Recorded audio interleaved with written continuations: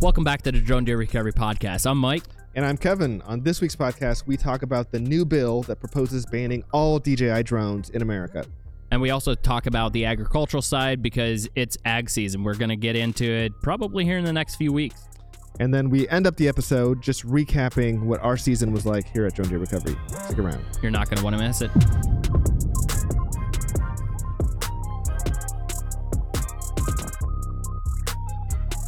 We're rolling with the podcast, getting Kevin off guard. His headphones are up. His coffee's in his hand. And I've just been told I can't use my phone on the podcast. So. Oh, yeah. Well, I was asking, it's mostly for viewers that are watching the podcast on YouTube, see us on our phone, because we're always doing something. You write emails, texts, you name it, we're doing something. But, is that nice to do? Yeah, it's probably not ideal. Yeah. I don't know. Probably not proper. Is it called etiquette? Yeah. Okay. Today is a big day. Let me tell you why. Do you know why it's a big day?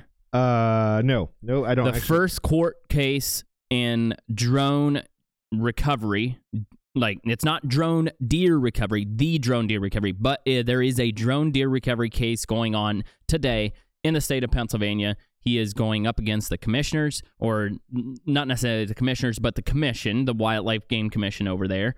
And gonna fight a case, and we can only hope that he wins, because if he wins, then it's going to be better for the next guy. Oh, yeah. Because people are still gonna keep doing drone deer recovery in Pennsylvania, because it's not that okay. So the state can say it's illegal is one thing, but is it ethical, right? Like, you can tell me to not do this, but if I feel like it's an ethical duty of me as a pilot or you as a hunter to put all reasonable efforts in to recover your deer. Yep. If it is use a drone to recover your carcass, then why not do it? So what I'm saying is if he wins this case, it will be better for the people that are still doing it, even if the state tells you it's illegal. Well, and it's far quicker way of getting change, right? Because if it goes through the normal channels, it takes forever.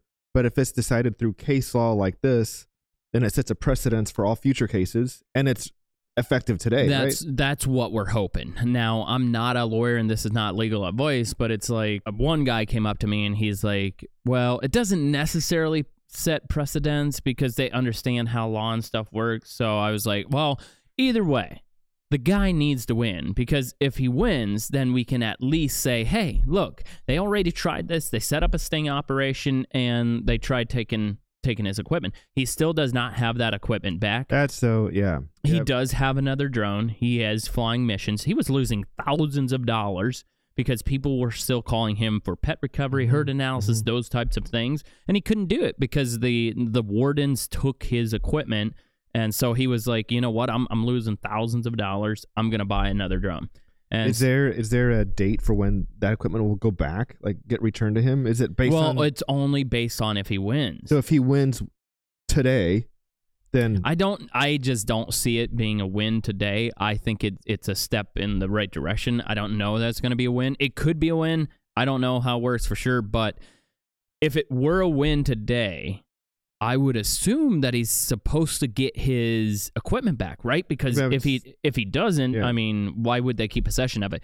I'm just kind of excited about this, right? I'm passionate about it because again, it comes back to my whole goal in starting drone deer recovery is to help people. And now these game commissioners want to shut this down of helping people find a lost carcass that otherwise goes to waste. So we got to win this thing, dude. I mean, do you have a prediction what's going to happen? Do you have what chances would you give him? I don't know. I think he's got a pretty good thing going. If he wins, I don't even know that I want to say this, but if he wins, he could countersue for entrapment and that type of stuff. So, I mean, it could be a good case. It just to think that you are a conservation officer and you want hunters to find their lost game, but yet you don't want them to use a drone to do it. This is 2024, guys. Yep. The technology is available. It's like I was talking to a guy. Oh, here we go again. Going to get started on agricultural. But I was talking to a guy yesterday about using drones to spray. He was an ag pilot back in the day when there was no GPS. He was flying with DC-3s. If you don't know what that is, that's a multi-engine big airplane, like 100 or 120 foot wingspan. He was using to spray gypsy moth over forests and stuff. But I had talked to him about, using drones. And he's like, absolutely, we should be using drones. It's 2024. Like, get on with it. So it's the same way with deer recovery. It's 2024. Drones are available. It's totally a vital tool. Get on with it, states. It's as simple as that. Yeah, I don't disagree. I mean, yeah, I have nothing to add. It seems like some states are doing it, like Missouri. They're getting on with it. Okay, yep. Fact, so update them. You can, yeah. So the just video, released a video. Yep, put out yesterday. And one of the things that I guess, was it a senator speaking in that video? I don't know that it was a senator. It would have just been a guy speaking to the commissioners, and I don't know what. But it sounds like he put together the bill, or he was a vital part in presenting it. Yep. And one of the people on the panel congratulated the state on being a first mover. Like they said, the state of Missouri is one of the first states that has seen the changing landscape of technology, and have come up and issued like new updated regulations based on it. And they were saying, I mean, a little bit of a pat on the back, like, we're doing our job. This is what our job is. And the other states will follow. It'll take longer for other states. They should. If they don't, then, they might be living in a cave, because this is technology. Technology progresses. Laws and rules are always behind it. So it's like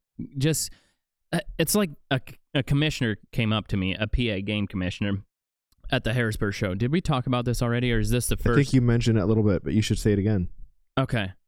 Oh, yeah, because the last time we did a podcast, we were talking about how we're going to release this video that they've never seen before, and then what happened? I don't know. I kind of got cold feet, maybe. I don't know. We will release it, but I don't know why we didn't. You wanted me to just send it, but how do you feel about it right now? Yeah, I think, I mean, like, as a drone enthusiast, I still feel the way that we felt when we were standing out that door. Like, how is this possible? Okay, yeah, so let's just talk about it, because we probably will release the video, and we can talk about it. Let's talk about it. And they're still going to want to watch it. Oh, yeah, you got to see it, because you will not believe it. And if we got comments... Well, I didn't believe it, and I didn't understand why it was working either. But basically what happened is we had one of our big agricultural drones land in the pond.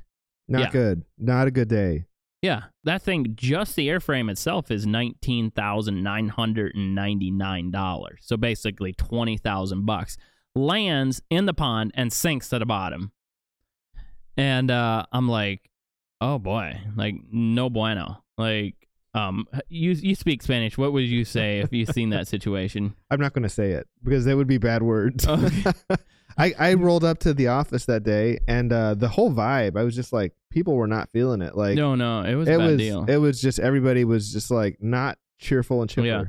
Yeah, we were doing some testing stuff, generators and charge boxes and run times and hover times and that type of thing. And the battery got low on the drone. And at 5%, the drone lands automatically. You can try to override it, and the drone at 5% went, and it landed in the pond. So here it is. It's sunk in the pond.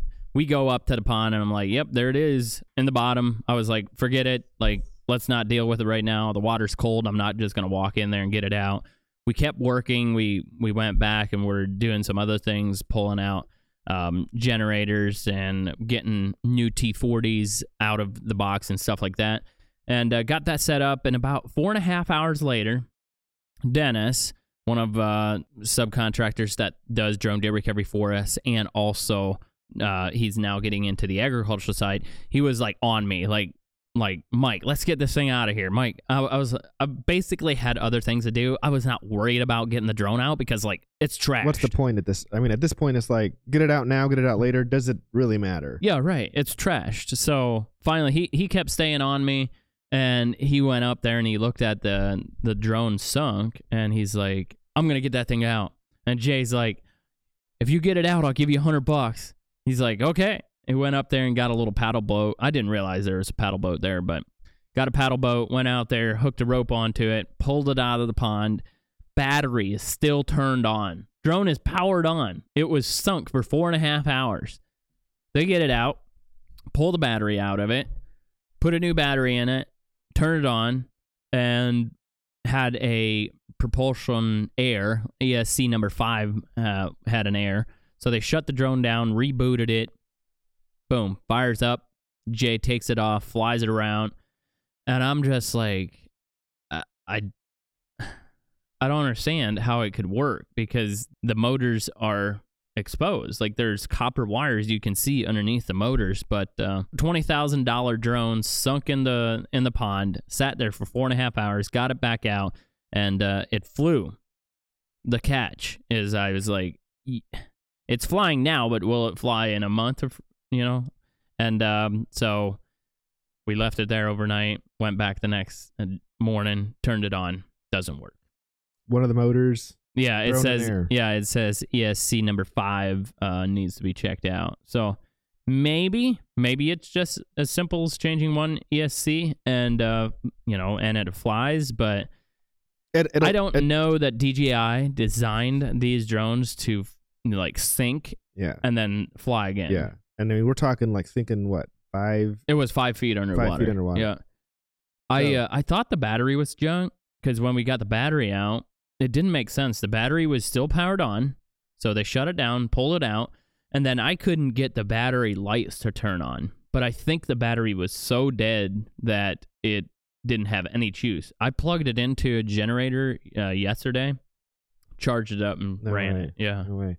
But that drone still does have its work cut out for it just to earn the trust again of being totally airworthy. I think that drone will just be R&D from now on. I mean, it has a story to tell. I don't know that it's going to see a lot of work until it proves itself. Yeah, right? yeah. We've got to get a full inspection and see for sure. Yeah, we'll definitely have somebody go over it completely and make sure we're good to go.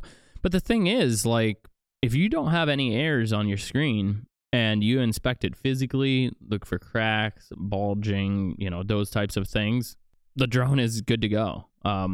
But I don't know. It was a little freaky looking at a drone sunk in the water and being like, it's trash, just like that. Yep. But we'll see. Maybe it'll fly again. So this is a little bit of a tangent, but one of the reasons you guys were doing research on the different generators and the batteries and charge time is because, and you could correct me if I'm wrong, but right now the DJI generator is the fastest. Like no other generator. We haven't found another generator yet that can charge the T40 flight batteries as fast as the DJI generator can. Yeah. So I think the problem is that it's not so much the generator's fault as it is the charge box. So when you plug, there's another charger called a T30 charger that you can charge. Was that actually for the T30, like the generation prior to the T40? Yeah, that would have been made before DJI released their own generators. But so the T30 charger plugged into a really big generator like a Westinghouse 28,000. The charge box will charge the battery, just not as fast. You're like between a minute and maybe a minute and a half longer to charge it through that box. And for some people, that might not be a big deal. But when you're trying to cover acres, like a ton of acres, every minute counts. Because if you start doing the numbers on, let's say it takes you 1 minute longer to charge a battery and you have to wait for that 1 minute. 1 to 2 batteries, not a big deal. You're waiting for 2 minutes. But let's say you wait on that for like 60 charges in a day, because you're going to go through 60 charges in a day if you're out doing this to make big money. 60 charges in a day, 1 minute, right? That's 1 hour. If you get $15 an acre, let's make sure I'm doing this right, so I'm not gonna mess it up. But $15 an acre times 60.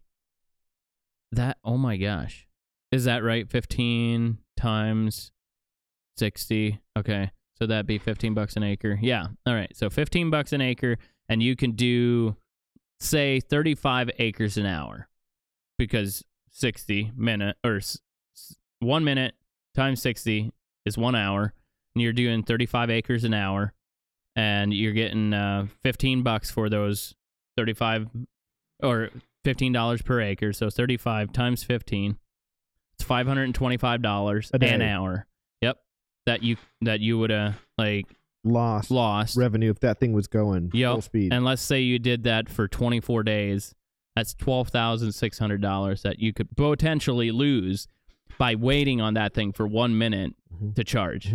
And part of the reason this is actually a big deal is because with the compressed timelines of some of the seasons where you are spraying, you can't just say, I'll do the same amount of work and I'll just do it in a day more. It doesn't work like that, right? No. It's very compressed. Farmers want it when they want it. And if you don't get to it this week, you're not going to do it next week because the season's passed. And then the other thing you do is on these numbers is like they want to try to save money. And it's like, I want to buy one generator to charge 2 batteries. Well, you can do that, but if you have 2 generators and you have one generator go down, you still have one generator and your whole operation isn't grounded. So with $12,600, like you could buy multiple DJI generators and have them as backups for that price. So have 2 and then a backup or something. Yeah. I'm just putting the numbers out there because what they're gonna look at is they're gonna be like, okay, well, a DJI generator is it $5,000? $4,999. Yep. Yeah. So it's $5,000 for one generator. So you got to get 2. So that's $10,000. But if I go out and buy a Westinghouse for $3,500 to $4,500, they're gonna be a lot less money. But the thing is, so now let's say, well, then I'll just buy 2. Well, that's fine. You can buy 2, but you're still going to be slower on that charge. Every time you're still going to be slower. And so it just doesn't make sense. If people want to do it the right way, there is only one way. And that's not trying to cut corners on what you should or shouldn't use. I think if a guy wants to do it full time and wants to be a professional, you're just going to have to run the system. Because if you run that T30 charger, there's also like a Mikey rig. I'm going to call it a Mikey because I don't want to say Jimmy. I don't want to, offend Jimmy. But like you Mikey rig something together because like the cooling station doesn't work with the T30 charger. You got to use this extra plug. And so it looks a little trashy. But wow. Well, agricultural stuff. Here we go again. We can't stop talking about it. Actually, maybe they'll just turn into we'll just merge the 2 logos together, have like half the New Way logo and half the Drone Deer, and then we can talk about whatever we want. Yeah. This is basically the drone podcast, like thermal, agriculture. Thermal and ag. Yep. That being said, we should talk about the DJI ban again. Oh, yeah? Is that you didn't see it? About? No, I didn't see it. No. What's up? Yeah, it's coming again. Yeah, because every year around this time, there's new legislation. Like there's new bills proposed to commissioners. Yep. Just like we are, right now we are proposing new bills to states about allowing drone deer recovery. And so now this bill is back up and it's gaining a little bit of traction. I am not well versed in how the whole thing works, but it goes something like this. There's 2 drone manufacturers in America that are pushing this bill to be, pushed in here so they can get some of the market because they don't have any of the market. The 75% of the drone market is like owned by DJI.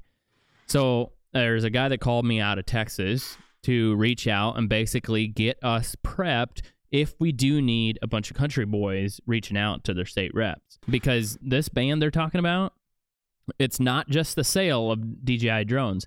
It is all DJI drones in America will not be flown in America. So they're trying to ban not the import and sale, but the actual functioning, like by banning the DJI servers. So or what they're doing is they are banning the radio frequency something. It's the FCC something that only would affect DJI drones. It would affect all drones that have the radio frequency brain that come from China. I was talking to a drone lawyer out of Florida, and he would be, we got to get that guy on. Like, he's good. Like, he has so many, like, I don't know, proper terms to say things.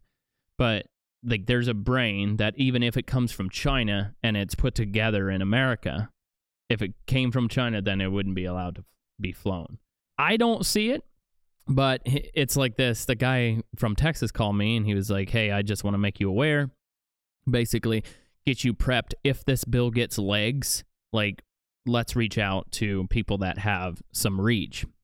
And so that's what we're doing is we're getting prepped. You can already fill out a form. Pilot Institute, he just put it out on his latest YouTube video. We'll probably link it in this video, but I want to give credit to Pilot Institute. He put it out. It's an easy link. You click on the link and you put in your name, address, and it'll be a pre-drafted email. And you click send, and then it'll know what senator to send it to. So in Very Ohio, cool. I filled it out. So please do take like 30 to a minute, like between 30 seconds and a minute to fill this out. It does not take long, but it's this pre-drafted email. And when you send it with your address, then it knows exactly what state rep to send it to. And so I filled mine out.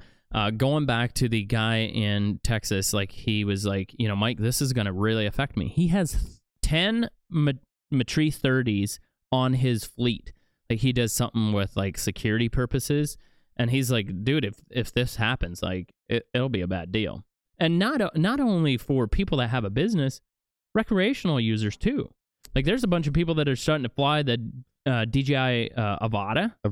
Yeah. The Mini 3, Mini 4, super popular. The Mavic is the go-to drone for anything filming. Yeah. What about like the real estate people? They're using these to create, Yeah, I mean, for you this... You look bored. Are you bored? No, I'm like, this conversation, it's like, I've heard it from different angles, But let me tell you, like, you should seriously think about this. Like, the lawyer that we're talking to in Florida, he's like, Mike, you got to think about this. Like, if this goes through, like, what is your other option?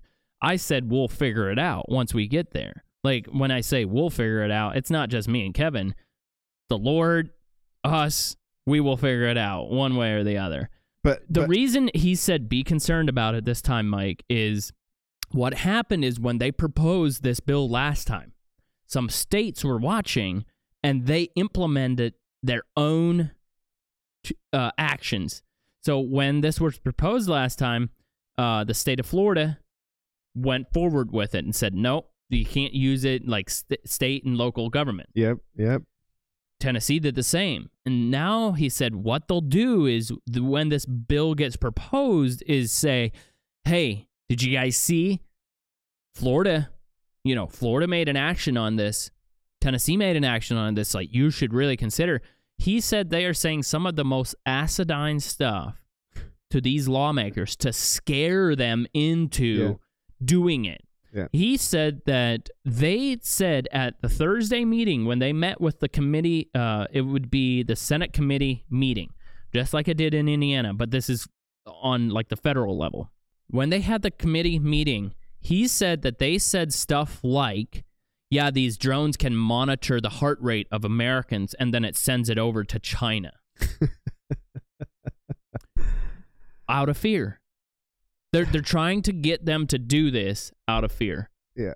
Like, I could go down this this rabbit hole. Okay, but so just to come back to like the reality that actually happened is China flew huffing balloons over America and we did nothing about them for like weeks until somebody was like, do we shoot those down or do we leave them up there? You know what? Let's shoot them down. And then they shot down, but not until they had done like I think it was a couple weeks that they were flying around. So like to go, I mean, personally, I get it, right? We should think this will never happen. We should be prepared, all that stuff. But it's such a big jump to go from preventing state law enforcement from buying a DJI product to banning the use, not just the sale of the use of it. Yeah.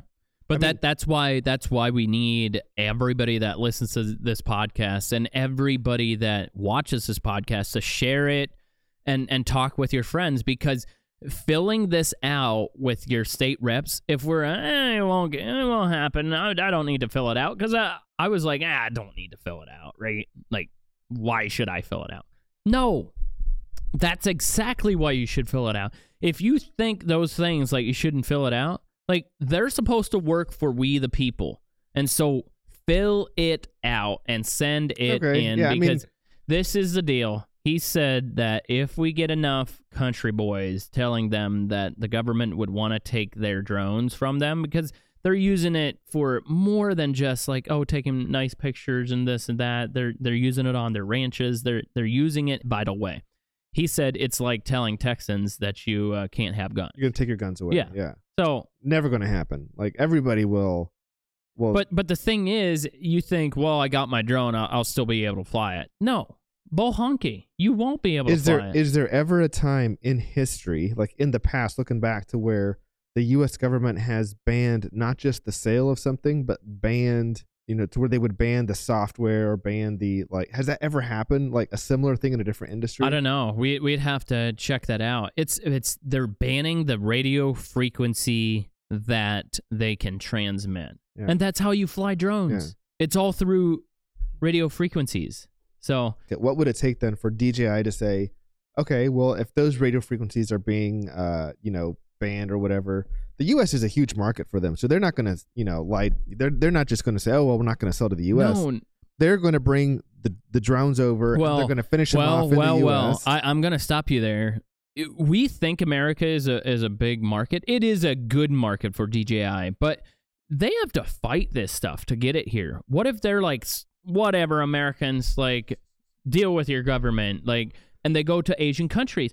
They are selling just absolutely ship loads more of drones in other countries than they are America. Yeah. Like, if you even just talk on the agricultural side, like, we are so far behind the game. It's because of our government. It's because of regulations. So what I want to say to DJI is don't get tired of fighting the fight. Like, we like your product and we want to use your product, because if they decide to pull out, bad deal. I mean, it's a bad deal, because basically, I don't know if I said this already. I've been talking so much this morning with people. There's two ways to get some of the market.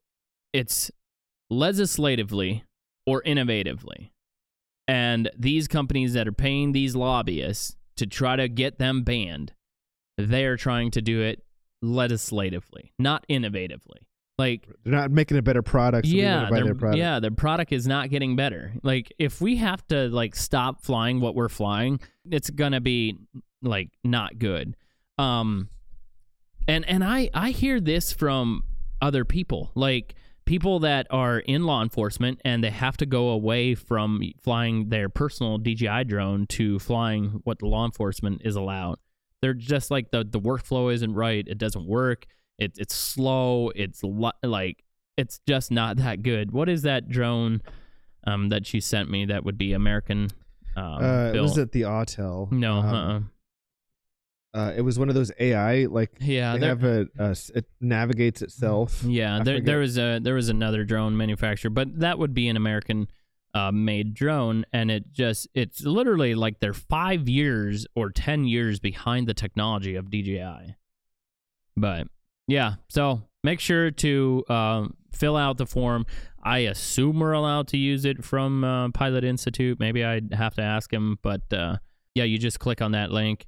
It's going to ask you your name, your address, and then it'll send off the email to your state rep. There's also a form on there where you can call them. Like, we should do that. Let's see if it actually works. I don't know if it would work or not, but you could at least leave a message. Yeah. Even if they don't pick up. Hey, that would be, maybe we do that live on air. Yeah. See if it works. Yeah, see if it works. Give them a call. Yeah, so it's the new DJI proposed bill. No good. What else do you got? How's the new website coming along? It's coming. Yeah. Yeah. Is it going to be hopefully by the time you listen to this podcast, it'll be live. Yeah. Okay. Nice. Yeah. What's going to be different about it? So you'll have we'll have New Way Ag have a proper website for start. So if you're looking at anything from, well, the trailer is difficult because we still haven't gotten good pictures, and we've been trying to work on that. And last I heard, the trailer was in the shop redoing some of the configuration because it's not quite right, and we want it done just the way we need it. Yeah. And I can't call him. It just sends like a text message. Yeah. Instead of sending him an email, it'll send him a text message. The other big thing that I'm excited about on the website is we're getting close to finally publishing the A to Z guide to getting started with your own drone business. And something that uses kind of own thermal drone business or thermal drone business. Okay. It is wider than just thermal, but we use the use case of how we did research, how we purchased, what we went about doing, how we priced. And the goal is that regardless of what of the individual kind of drone related passions you want to follow, it'll be helpful to see the road to market that we took. And you can figure, you can, all the questions people have about insurance, warranty, do you need an LLC? How do you actually get like the nuts and bolts going? Nice. You can see what we did, and then you can base whatever you want to do kind of off of learning from our mistakes and learning from what we did right. Nice. I like that. We hit on it a little bit, but Missouri, we talked about that they are now going to allow drone deer recovery. I wanted to catch up on this because I will tell you it's not in effect yet.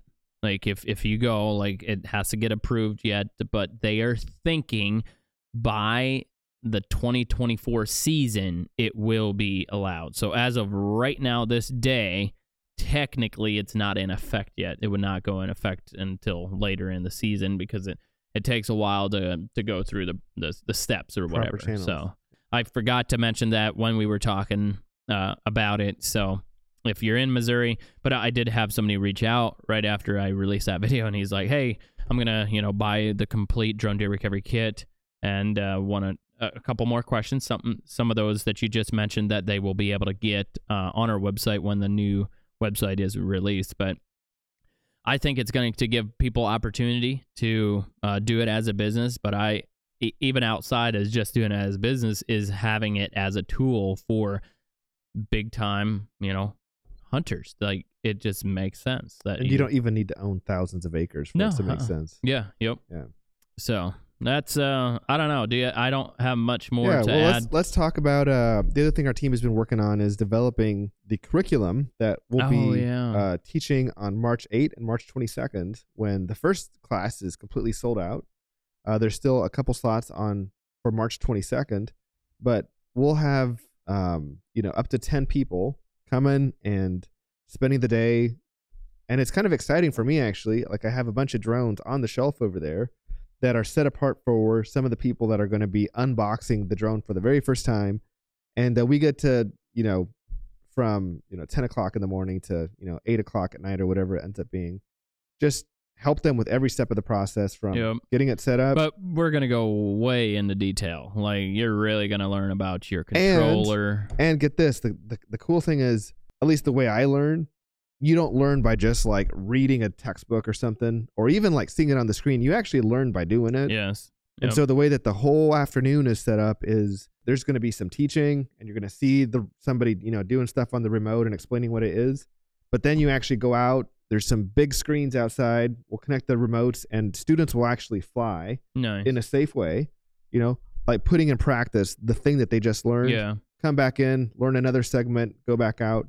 So the whole afternoon, it's going to be fun. It's not just going to be like, I have to go back to school to learn. Yeah, no, yeah, it's going to be interactive. Like let's get you truly comfortable on your personal drone. Yep. And best place, any questions. The goal is to leave just feeling confident, like exactly how it works. So does this make them DDR certified? It does not. No. This is just going from beginners. It's kind of an introduction to the Matrice 30T. Okay, so I've had quite a few people ask me at the shows that we were at so far, are we thinking about doing a drone deer recovery certified program? Yeah, still on the, we're not actively working on it right now. It still is the plan for the upcoming season. But we're redoing the entire website. So when you have a location, you're listed on the map, we're building it so you can go in there, put the photos, put the name, put the description, change. If you travel from state to state, this is going to be a game changer. So if you're in Iowa this weekend and you want to provide the service in Iowa, you take your drone along, you just update your pin. So people will like in real time be able to like see where you're at. Dude, that gets me so fired up. Can I be listed on your map, Kevin? You can, Mike. I'll make sure it happens. Okay. But no, it's going to be awesome because that was one of the big like struggles that we have now is you send it, like who wants to change their photo by sending an email? Yeah. It's just like, come on, Kevin. That's like, this is 2024, right? It's just like if I'm a government agent said, no, if you want to change your photo or you want to change your logo, you have to send an email and we'll go through the proper channels. It's like, no, it's not the way it should work. It's like I want to change my Facebook profile. Boop, Login, done. change, Yep. done. Yeah, so that's what we're building, and I think that this year it'll be far more of a useful tool for the pilots, and then we're going to also do advertising for hunters to make sure in some states, because it's interesting to see like the people that follow us and the people that know. It's like we're on the eastern United States primarily. Yeah. It's almost like it hasn't reached the whole way over. Well, or, some people aren't sure that it's going to work in the western states with rocks and boulders, because we make videos of us looking through forests with rocks and boulders and that type of thing. So wouldn't that just be that you do it first thing in the morning once those rocks have like cooled possibly off? We're trying to get some data so they have accurate data. That would be an interesting video. There's a guy in Arizona that's flying a Matrice 30T, and he is able to find animals out in the rocks and the boulders. I have been invited to go to New Mexico to test it out there as well, with their brush and their boulders and stuff. I think it's going to work. It's just different settings that you're going to have to use.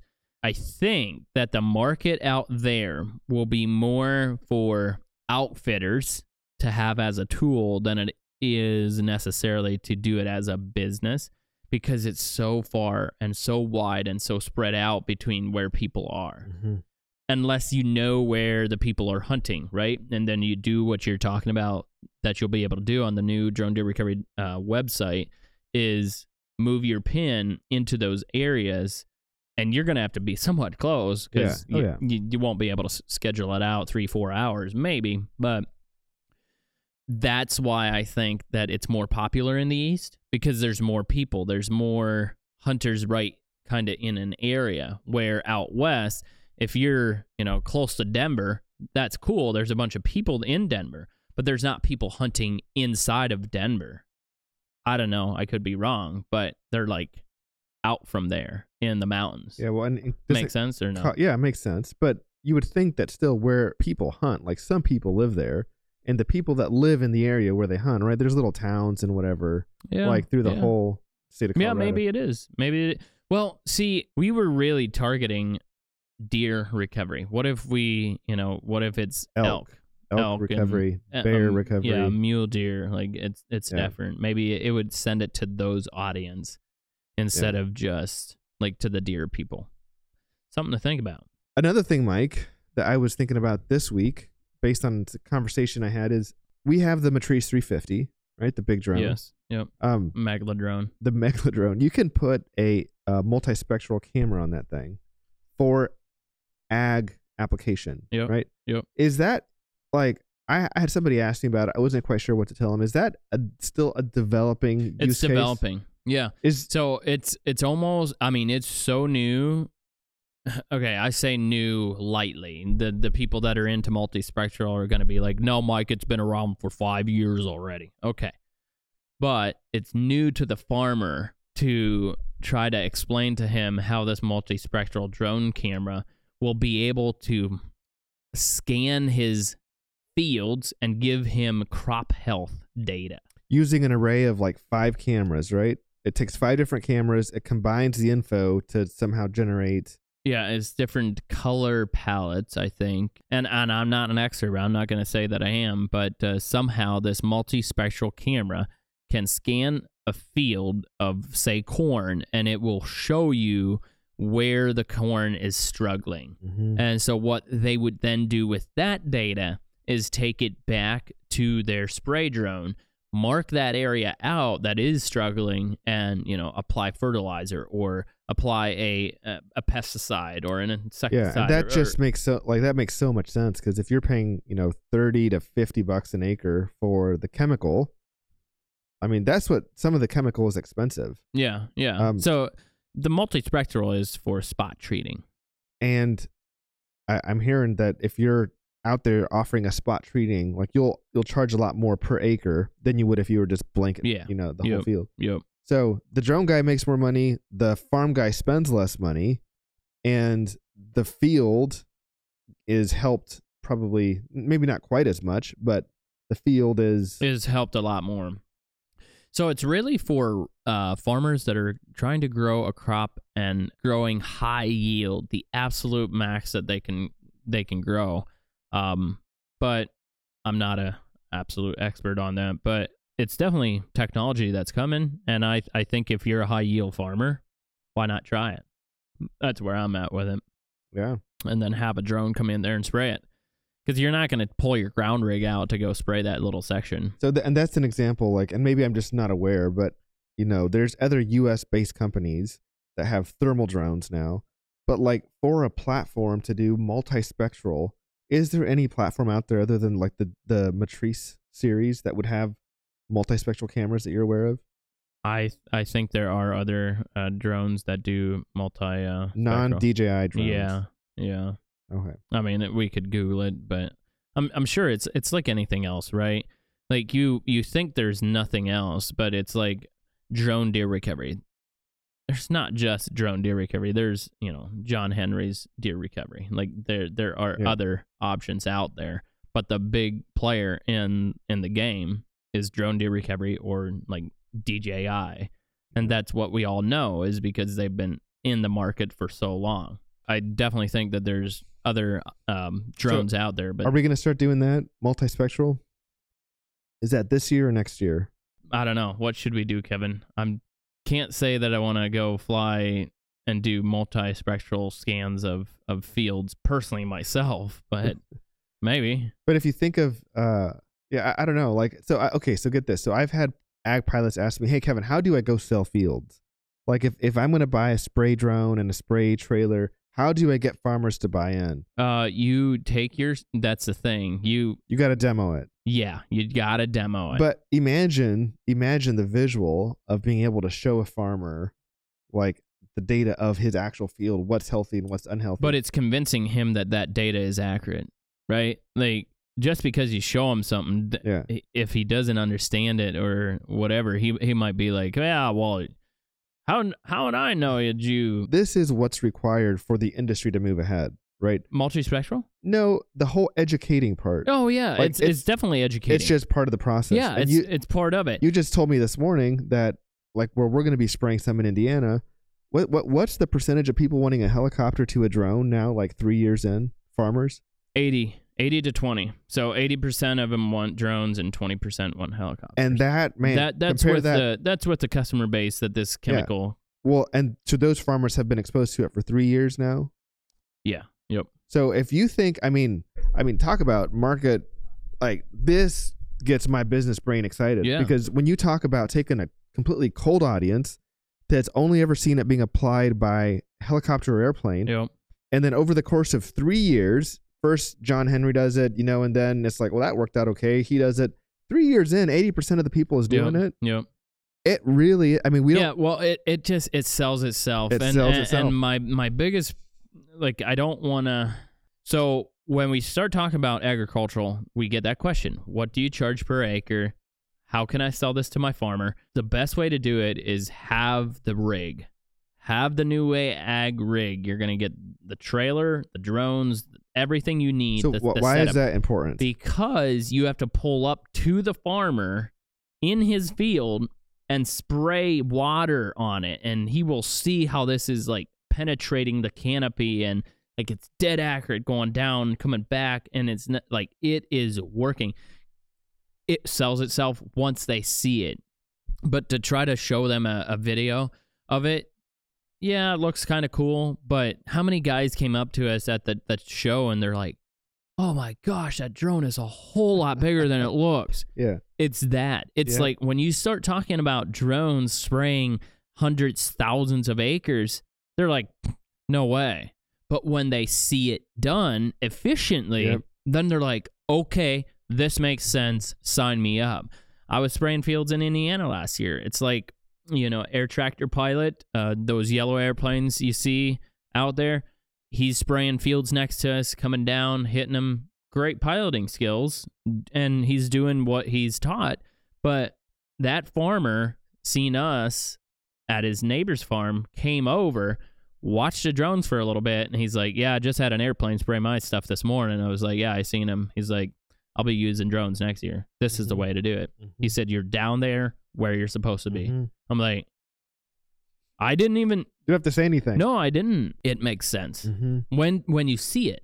But what I was telling people is if you have to invest the money to buy, the complete setup to look professional, if you need to pay that equipment off this year, or you're going to go broke or be homeless, it's probably not a great idea, because you will have to show this technology to a certain amount of farmers until it gets the ball rolling. Unless you can get started right away with a farmer that has tens of thousands of acres and he understands it and believes it without being convinced, or working with a chemical company. And they believe in the drones, because right now, most chemical companies, most farmers, they just have never seen it, don't believe it, have never seen it, an efficient operation done. And some of the ones that have maybe seen it or been interested in it, and they try to like do it themselves. Have you ever seen a chemical company that does it well, like where they have their own drone spraying division inside the company? I don't know that I've seen it personally. I know that there's some local co-ops here that so local co-ops had custom applicators do their application. They're like, we're going to get drones and we're going to do it ourselves in-house. So I think that's happening. Are they efficient? I don't know. I don't know. It's like and I guess this is mostly based off of conversations last season, and there's a learning curve and everything, but if you just try to cold turkey start this and you're going to plan on covering thousands of acres, there's a process. Probably not going to work unless you have a well thought out equipment and the teaching on how to actually be efficient. Yeah. And, even outside of that, it starts with the fields. Like, are you personally going to be spraying it, or are you going to have a team going out? How are you going to boundary those fields? Are you going to start it, have a KML file on Google Earth? Are you going to boundary it there, send them out as batches? Like, there's so much to learn. There's so much to teach on it, but can it be efficient? I absolutely believe it can be efficient. So Mike, the flip side of what you were saying about, if you need to pay off the equipment in the first year, you're going to go broke, going to be homeless, like probably don't do that. And I'd say any business idea, like, if that's where you're at, you probably should just get a job until you can afford to start it more safely. Yeah, I mean, there's some risk involved. The flip side, Mike, is that I think particularly for farmers, if they're going to start with a new, I'm going to try having my crop sprayed this year. I'm going to get a local guy to come out. If he has a good experience, like he's planting that field every year. He's planting that crop every year. And maybe not quite every year he's going to need it sprayed depending on the field and the location and the disease. But that is a return customer. Yeah. And the easiest farmers to build a clientele around are going to be the ones that have gone from airplanes to helicopters. If you're going to try to do this in 5 years, I predict you're going to have a rougher road trying to get farmers to go from a different drone pilot to yourself. You might have to be cheaper. You might have to, maybe the other drone pilot has to do a bad job. But if you are one of the first drone pilots in your area offering agricultural spraying and applying, to get somebody to go from a helicopter or airplane to a drone, it's not as hard as it's going to be to get them to go from another drone guy to you down the road. Yeah. So there's definitely benefits to being on the early curve. Oh, yeah. I totally agree. I was looking up something here. How many drones are in China versus like America? Like, it is insane. What are the numbers?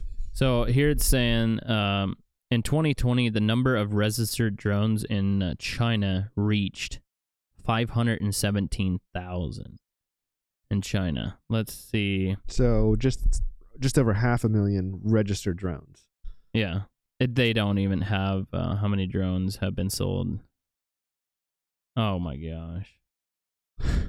As of 2020, there were 192,000 registered commercial drones in the United States. As of 2020, 192. Less than half.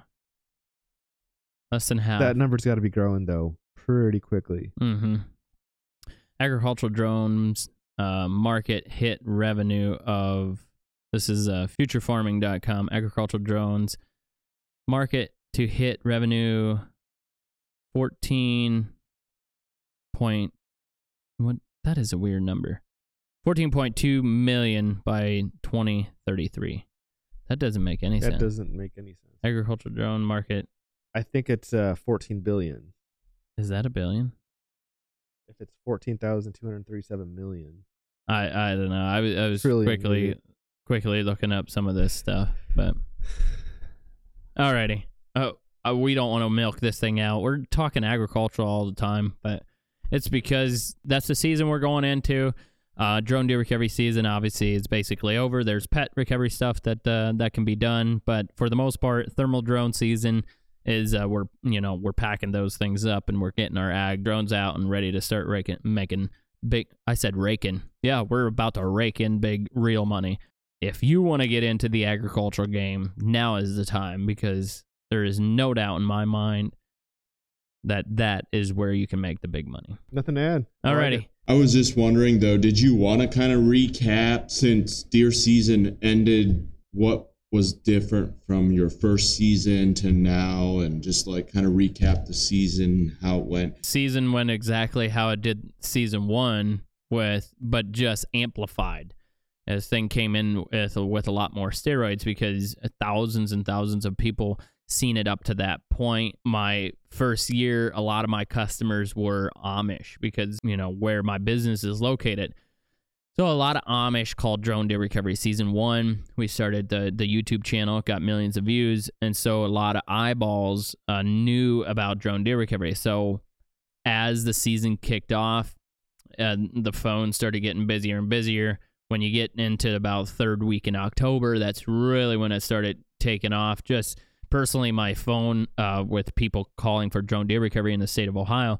Now, we were also fielding calls earlier in the season from across the country, trying to, before we pivoted away from our other business plan, we were fielding those calls from anywhere from Illinois, Kentucky, you name it. But yeah, so it was just amplified with how many more calls I got.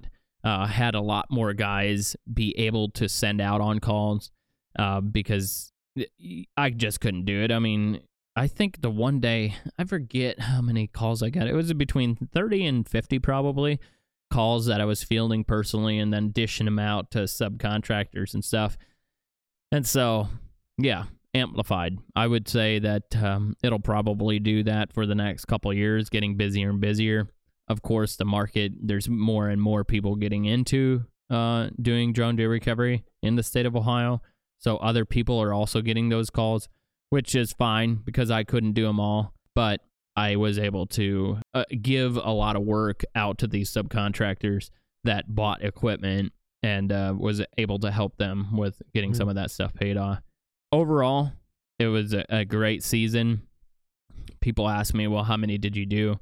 It's so hard to keep track, because when I send 3 leads to Austin, Austin has to remember to get back to me if all 3 of those leads came through, or how many deer did you find? Austin isn't reporting back to me that, I found 2 out of those 3.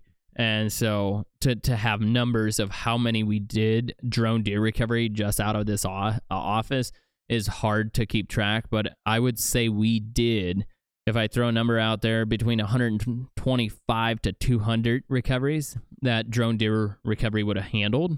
How many recoveries were done across the United States because of drone deer recovery, like bringing this to attention and people buying their own drones and starting their own businesses? I guarantee it was thousands of deer were looked for.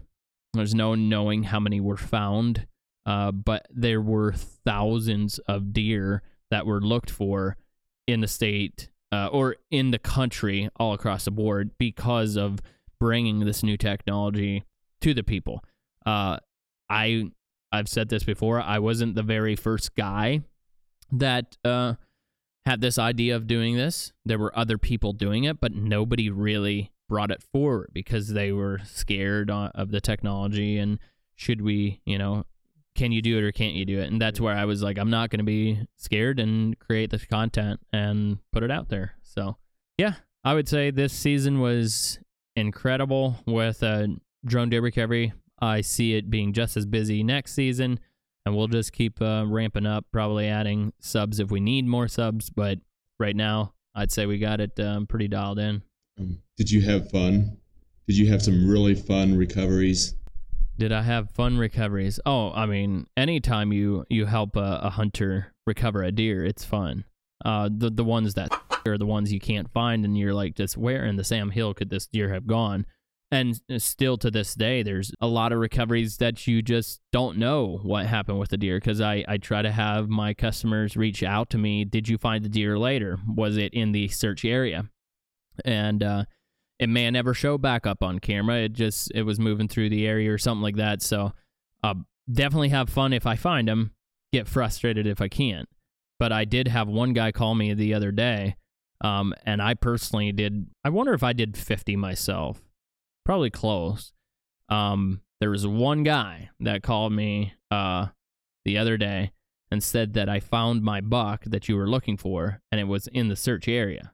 But here's the catch, is when I was looking for it, they didn't know what it was. Like, they didn't know, was it an 8-pointer? Was it a 10-pointer? Was it a 100-pointer? They did not know. They just knew it was a shooter. And I was finding bucks in the search area, but I would show them, like, is this your buck? I don't know.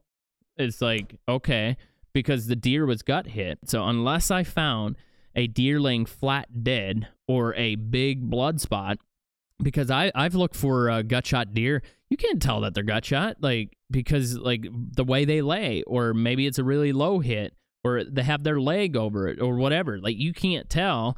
There are a lot of times when you watch the videos, like, you can tell where the deer is hit, but not all the time. But in that, that search, I did 250 acres, found boatloads of does, a lot of bucks. Not one of those bucks did they claim. So I don't know. I can't say that I didn't find him, because I may have found him. I actually went back and looked at the footage. He told me where they had found the buck, went back. Yep, found bucks right there where he was saying. But there's no knowing if that was for sure their buck that I found, because they didn't know. They didn't have a photo of the buck. They just said it was the biggest buck that came into their area there, and they shot at him. So that being said, I think my odds this year were better than they were last year on getting calls if the deer was dead in the search area. Last year I would have got 3 or 4, but 2 of those 4 or 3, I forget what the number was. The hunter wasn't even sure that they were in the search area when we were originally looking. Like, they would have moved out and came back later and just got infection or something and died. So you're saying numbers are really good. You're saying chances are better for what? This year? My numbers are better this year than they would have been last year. Because if I did 50, I had one guy call me, but that guy, I can't even say that I missed his deer. Mm-hmm. No, I gotcha. Yeah, but because he didn't know if when you might have been looking at his deer, he didn't know if you were or not. Yep. I missed one last year, not last season, but the last would have been 2 seasons ago that I missed. And they called me back. And that one was laying in cattails with about 4 to 6 inches of water. Problem is there, I don't know if his thermals showed up, because I remember looking at those ponds and nothing caught my eye. So, but I definitely missed that one. I don't know. Live and learn. Learned a lot. I'm excited. Learned a bunch of new different settings on our remotes, and I think we'll only get better for sure. I think that's all we got for this one. It feels a little milked. If you guys feel like it's too long, let us know. We'll shorten them up if you want. If you like us just chatting around, bouncing all over the place between ag, laws, and what else did we talk about? Seems like deer, ag, and legal. Deer, ag, and legal. That's the game of drone deer recovery. Yeah. In this season. But yeah, alrighty. Well, that's all we got. Thanks so much for listening. Make sure to give it a thumbs up, subscribe, and we'll catch you guys on the next one.